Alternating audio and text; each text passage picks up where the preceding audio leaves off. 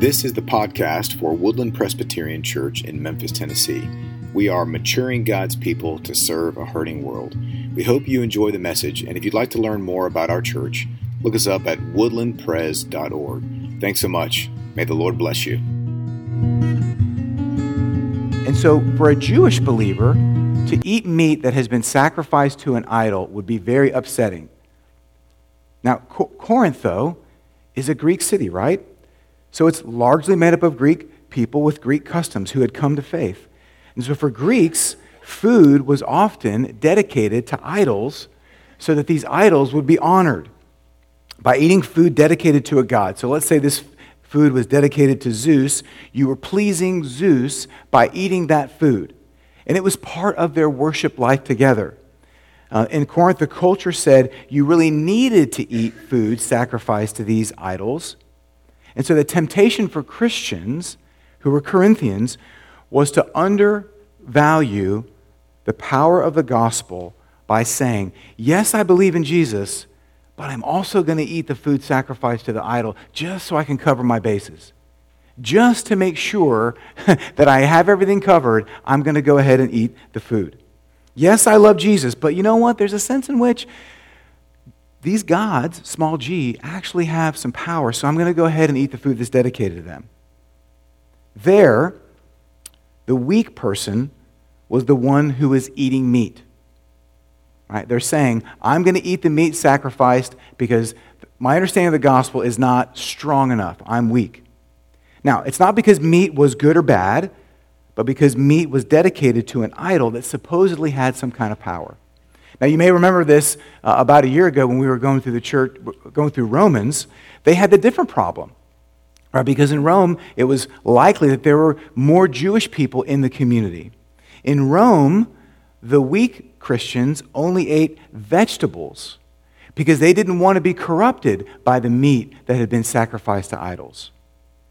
Right? So in Corinth, the weak ones ate meat. They didn't want to miss out on the power that it had.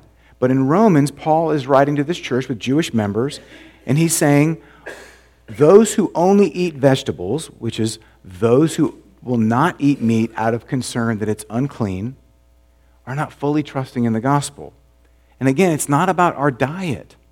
Not that we shouldn't have a healthy diet.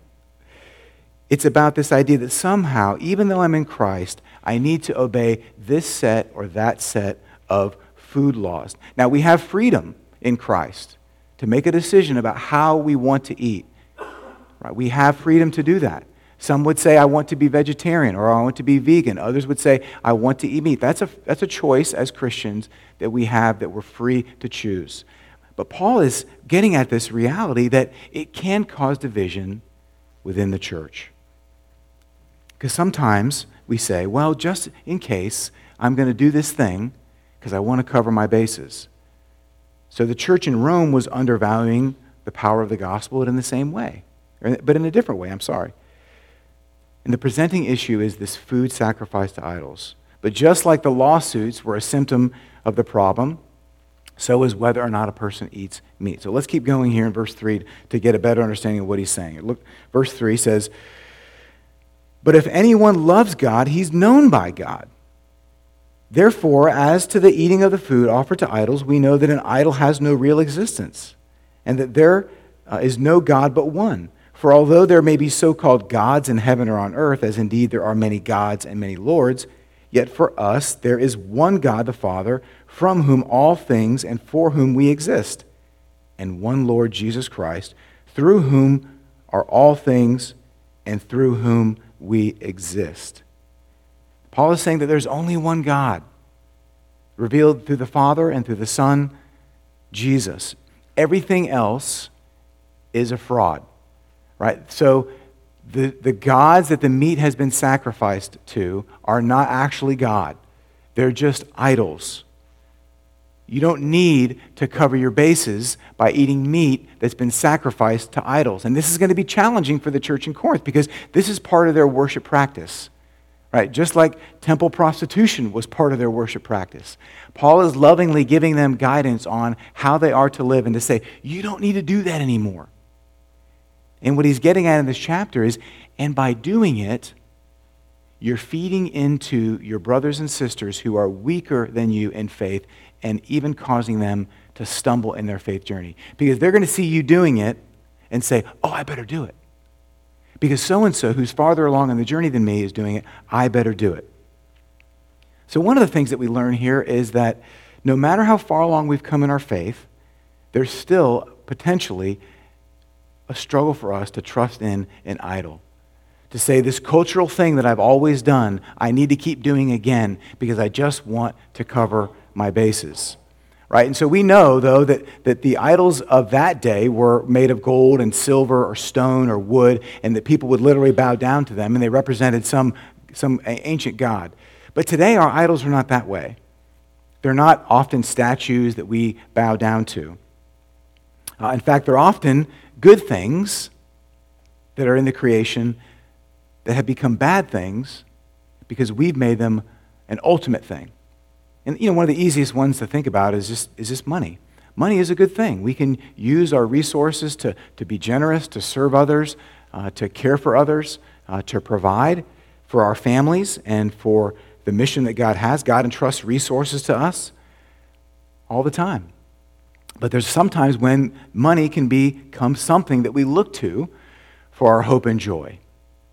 It's the thing that I need more of so that I can function in the world. Or it's the thing that really gives me the security that I need. As long as the market's doing well, I'm at peace. And when the market isn't doing well, I'm not at peace. And we can understand that maybe I'm not full bore down in the pursuit of money, but I know that my heart can go up and down just as the market does. And here's a great tip for you if that's you. Just don't look at the market. Just don't look at it. Ever. No, you have to look at it sometimes. But if you want your heart to go up and down with the market, then watch the market. See, if I'm looking to this thing to give me significance or security or power or influence, then I'm going to be needing more of it. But in reality, we know that God is our provider, that He's given us every single thing that we need. And honestly, where we live, He's given us more as compared to the overwhelming majority of the people on the earth.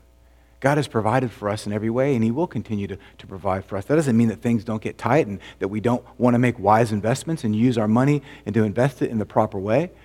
But we're never going to get ultimate security from the market, because what if it crashes? What if it goes up? What if it goes down? There's this tendency for us to look at money for comfort or control or status instead of fully looking to Jesus. So sometimes money can serve as food sacrificed to idols. Yes, I know I love Jesus, but if I've got a lot of money, I'm going to be fine. Instead of saying, if I've got Jesus, I'm going to be fine. My money may go up and down, but if I've got Jesus, I am going to be fine. In fact, I'm going to flourish because I'm not worried about the market. It's going to go up and down. So that's one of those things that we can put our hope and joy in. But there's a lot of other things, a million other things we can put our hope and joy in. What about my children? What about my occupation? What about my reputation? There's a helping idolatry. What's that? Well, my life only has meaning. My life only has worth if people are dependent upon me, if people need me, right? Codependency. Right? This is a problem with people who struggle with addiction and the people who are in relationship with them. We have a great group that meets in here every Monday to talk about how do you relate with a person who's experiencing addiction, because there's a tendency for other people to want to rescue them and to care for them, and they feel the need to be needed by them, and it creates a dynamic, difficult, cyclical pattern that's bad for both people. Do you have a helping idolatry where you've got to be the one that rescues? I'm the one they need to call. I take every call. I try to solve every problem for my kids or for the people who are around me. What about family idolatry? My life only has meaning and significance if my children and or my parents are happy or happy with me. Right? If my kids are doing well, then everything's fine. So I'm going to do every single thing I can to make sure they're doing well, right? I'm going to protect them and care for them so that they don't experience any harm or any hurt in the world. And so we're just going to get down right here and just take care of each other like this. right? It used to be helicopter parents. They hover around and solve the problems and bring the lunch and do the homework. But now it's snowplow parents. They just push everything out of the way to make sure that little Johnny gets the best, trophy or score or whatever, instead of allowing your children to struggle and experience difficulty. But if I'm only looking to my children's approval, then I'll do whatever they want. Or with my parents. If I want my parents' approval, I'll do whatever they want me to do. Achievement idolatry. Life only has meaning and I only have worth if I'm being recognized for my accomplishments and I'm excelling in my career. Are the people around, those who need to be noticing, are they noticing? Am I getting affirmation? Am I getting encouragement, right? When you think about like award ceremonies, if you've gone to a graduation, there's all these awards that go out. And so people can say, well, I'm number one in the class, or I was the, this or that. Like, is there an award for the most humble person? The hard part is if you get the medal for being most humble, you can't even wear it. Right? However, you just go, I got this, and put it down here. But are we celebrating achievements of people who are deeply walking in faith, right? Work idolatry. This is a challenging one for us. Life only has meaning. I only have worth if I'm getting a lot done. I've got a list, and I'm getting it done. Meanwhile, the list that we have is worthless. It's just a bunch of activity and stuff. Is on your list, is on your to-do list. Experience the love and blessing of Jesus today. Is that on your list? If it's not, it needs to be on. Put it on the top of your list. Experiencing the favor and the blessing and the presence of God today. That's what should be on your list. I'm just making a recommendation. You don't have to do it. But I would suggest that if you do that, that's on the list or at the top, experiencing the goodness of God and remembering his great and infinite love for me today. If that is on your list, then the rest of the list, if it gets done or not, is not as important. A good way of determining what your idol is what is it that makes you really mad? Now, we should have a righteous anger at injustice that exists in the world. That is good and right. Jesus was angry when the poor people were not permitted to come and make a sacrifice. That's why he flipped at the tables. There is a righteous anger. I'll confess to you, most of my anger is not a righteous anger. It's an irritation. And we use word, we don't say I'm angry. We say I'm irritated. I'm frustrated. That's just a way to minimize the real discontent and aggravation that I have because somebody didn't do what I wanted them to do for me. If you just say, I'm just frustrated. Is it because someone's experiencing injustice? Or is it because you're not getting what you want? Is it because I'm not getting what I want? People should know that I'm driving and they should all pull over to the side. I don't need to have a siren or flashing lights. They should know that I'm coming. They should repair all these roads for me so that I can drive a smooth way and not have strut damage on my car. But what is it that's bothering you? What is it that's frustrating you? And ask yourself, is it because you're not getting what you want? The great thing about this is that these reveal to us those idols in our life. And another one is, how about your life as a whole? Are you happy with how your life turned out? Or are you mad? I wanted this, I worked for this, and I did all these things, and this is the way. And God, we had a deal. I was going to obey you. I was going to do everything you wanted me to do, and this is what happened. And so this isn't fair. This isn't right. Well, that's an indication that I have put something else ahead of God. God doesn't owe me anything, but he's already given me everything. And if I'm frustrated with how things did or didn't turn out, it's possible that I was putting my hope in something else.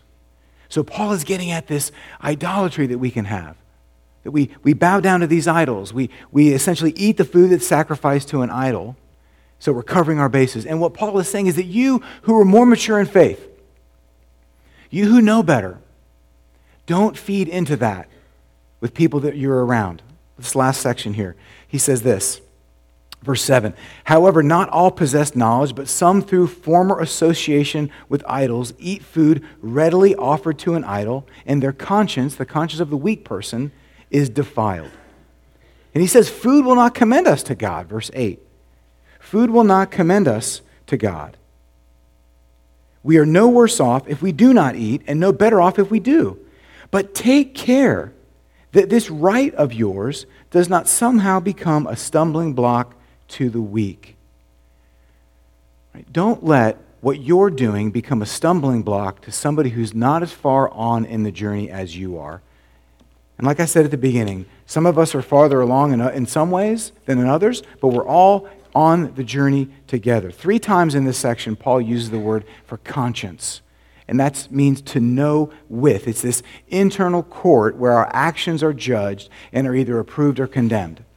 It's not the law of God, but it bears witness to the moral law as long as we have knowledge about it, right? It's not let your conscience be your guide, which is Jiminy Cricket theology. It's just, hey, whatever your heart thinks, but it's having some knowledge, sopho, but not being the moro, right? Applying the wisdom of God in a way that is faithful to God. See, if you're a new believer, your conscience is weaker because you've only known the Lord for a short time. Others do not have a strong conscience because they've not grown and matured as believers. But Paul is saying that the conscience of a weak Christian, he says this, it's easily defiled, verse 7, it's easily wounded in verse 12, it's easily offended in verse 13. If you find yourself to be offended often, it's possible that you don't have a strong conscience yet. Are you wounded by the things that people say? These are hard questions for us. These are assessments that we can do about our own story and journey. Am I irritated with little things often? Do I think that people should treat me better than they do? Am I not getting what I deserve? If we're asking that question, we have to understand, what do you deserve? What does everybody person who's a sinner deserve? Death. But what do we get through Christ? Life. When we understand that, then what we get doesn't matter because we've already been given the most wonderful and glorious thing. And so then what we do as people who are on the way maturing is that we encourage our brothers and sisters who haven't made that understanding yet. They haven't gotten to that point yet. We don't berate them and to say, what's the matter with you? How can you not know this? Your life should be different than it is. You're not behaving in the right way. No, we point them to Jesus. And we say, I have been given this new life in Christ. I've been given salvation and joy. And so what people say or money or the things of this world are mattering to me less and less. Although I still struggle with it, they're mattering less and less. And so I want to encourage you. And Paul says that it's not the food that matters, but I don't want to be a stumbling block to someone. What's a stumbling block? Something that causes someone else to trip up in their journey. It holds them back from maturing. Right? So Paul is saying, you're free to eat any food you want, but don't be a stumbling block. So here's the thing. You're free as a Christian to drink alcohol at the proper age if that's what you desire. That's a freedom that I believe that we have. But you also have to measure the risks of alcohol for your health and for your competency on the road, right? Those are wise things to do. However, if you're in a relationship with people who struggle with alcohol, is it a good thing for you to say, hey, here's a bunch of wine and alcohol, come over to your house and have a party? No, it isn't. Because that's a stumbling block for the person who has struggled with addiction. We want to be sensitive to that person. So we want to glorify that kind of action in their presence. Because it's a struggle. They're weak in that area for whatever reason. So we don't want to put it in their face and to say, hey, this is what you should do. Here's the thing, as a Christian, you're free to consume entertainment. You're free to consume literature and art. But we know that not everything that's called art reflects the glory and the goodness of God. It's not edifying to us. But depending on where you are in your journey, you want to be careful with those who are at different places, right? So one person can say, I'm choosing to watch these films that are dark because I have a biblical worldview and I'm understanding the depth of depravity through this film in light of the gospel. And I know that the only hope for the characters in that story and the producers and the writers and directors and actors is if they have Jesus. And so that dark film gives me an opportunity to see where the culture is. But that doesn't mean that I'm going to get up here on Sunday morning and use Game of Thrones sermon illustrations. haven't watched the show, by the way. Because I've made the decision for me that it's not an edifying thing, and not a show that I want to watch. I like Ice Road Truckers, okay? But so we have to use wisdom in how we talk about art and culture depending on the people that we're around. Because our goal is not to pamper people or to just go, well, you can't handle this, but it's to say, is this appropriate for you at this time? You're free to watch whatever news station you want to watch. You're free to consume any kind of news and information you want from the internet, from your phone. But you've got to think through, are the people that you're listening to coming from a biblical perspective? Are they seeking to honor Jesus with their words? And if they aren't, then you've got to be able to interpret what they're saying in light of Scripture. Because if you're watching news, cable news, whether you're watching Tucker Carlson or Rachel Maddow, you've got to be interpreting what they say with the Bible. And if you're listening to hours and hours and hours of their content, you're going to be influenced by it, and you may not know what's true. And when you talk about what they talk about, you're influencing people that are around you to follow those people, whoever they may be. And so if you're spending time in the Word reflecting on the glory and goodness of God, and you're able to say, well, that part is consistent with a biblical worldview, and that part isn't. And I can make that determination. And so when I talk about this, I'm able to say, hey, look, I can agree and disagree, then fine. But if you're just saying, hey, I just watch this network all the time, and you're telling everybody, people who are weaker in faith, then you're doing them a disservice. We do them a disservice. And here's the question. Does watching whatever news channel you're watching, or whatever newspaper, or whatever Twitter feed, or whatever, is it making you more like Jesus? Is it making you more at peace with the world? Do you have a greater sense of love and charity and kindness? Are you looking more to undo the injustices of the world? If it's leading you to that, then fantastic. But if it's making you scared or anxious or bitter or angry, turn it off. Just turn it off. Thousands of years of people went by without cable news networks, and they all survived. You don't need it. I'm not saying don't pay attention to what's going on, but you don't need as much of you as you do. So here's the thing. Paul is saying, let's love each other and understand where we are. So part of this is, am I mature in faith? Am I growing? Am I acting with wisdom? But the other part of it is, am I loving those around me enough to say, it's not a good idea for me to discuss this film, this book, this news story with this person, because I don't want them to fall away from Jesus. And the other thing that it does is it makes us ask ourselves the question, is there anyone in my community that I'm not reconciled with? Have I pointed someone in the wrong direction? Have I caused someone to lack faith?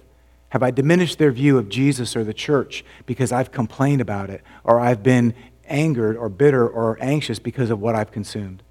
And so it's just a great opportunity, because remember what Paul is saying all through this whole section is that what does it mean to be the church together? And here's the deal. So like you probably have seen these videos online, and I've been trashing watching TV and videos online. I'm going to refer to another meme thing going on, but I've seen this a bunch where a student who has some kind of developmental disability, maybe Down syndrome or a physical disability or something, like is the manager of a team.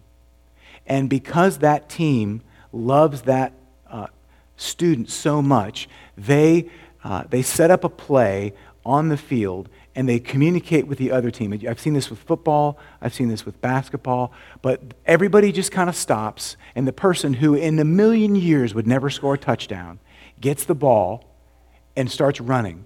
And they're usually not running fast. They're carrying the ball, like this. Everybody knows you don't carry it like this. You got to tuck it right here like this. They're doing it this way, and they're running, and the other team just kind of lets them go through, and everybody on the whole team, and both sides of both stadiums, the fans are all cheering and cheering and cheering. And everyone's celebrating. Because what they're saying is, the teams are saying is that the score of the game is less important than valuing the person who may be physically weaker, or for whatever reason is, in this context, mentally weaker. They're saying the relationships and the connection is way more important than whether or not a touchdown was scored. And that to me is just an image of this idea of what it means to be the church. Sometimes we can get really dug in on our positions. such that we create divisions and there's tension. And I'm not saying don't hold your convictions. Don't have your beliefs about this program or this way economic structure. I'm not saying don't have that. But I'm saying that's not the ultimate thing, because economic structures are going to be gone in heaven. You know what we're going to have? Each other. And hopefully, all the other people that we loved in Jesus' name, who saw our community as a community of love and charity and healthy disagreement, who said, I want to be part of that. I want to be a part of people who, when I don't know what I'm doing, cheer me on. They don't expect me to have all the right answers. They're not so concerned about having the right viewpoints and the right knowledge, because they have Jesus. And that is what has shaped and formed them. And I want that too. Wouldn't that be fantastic? So here's a question for you. Is there anyone with whom you can reconcile? Is there anyone who you can say, I said something and I need to ask for your forgiveness? Or I want you to know how valuable I think you are in the body of Christ. I want you to know that I'm thankful for you and I'm grateful for you. I know we've had our disagreements in the past. We've not always seen eye to eye on politics or the budget or the music or anything. But you're important to me because you're important to Jesus. A community of reconciliation, of grace, of hope, of love, that is the kind of place that we want to be. That's what it means to mature. Let's pray. Thank you for listening to this message from Woodland Presbyterian Church, maturing God's people to serve a hurting world. Again, if you'd like to learn more about our congregation, please visit us at woodlandpres.org. Thank you very much, and God bless you today.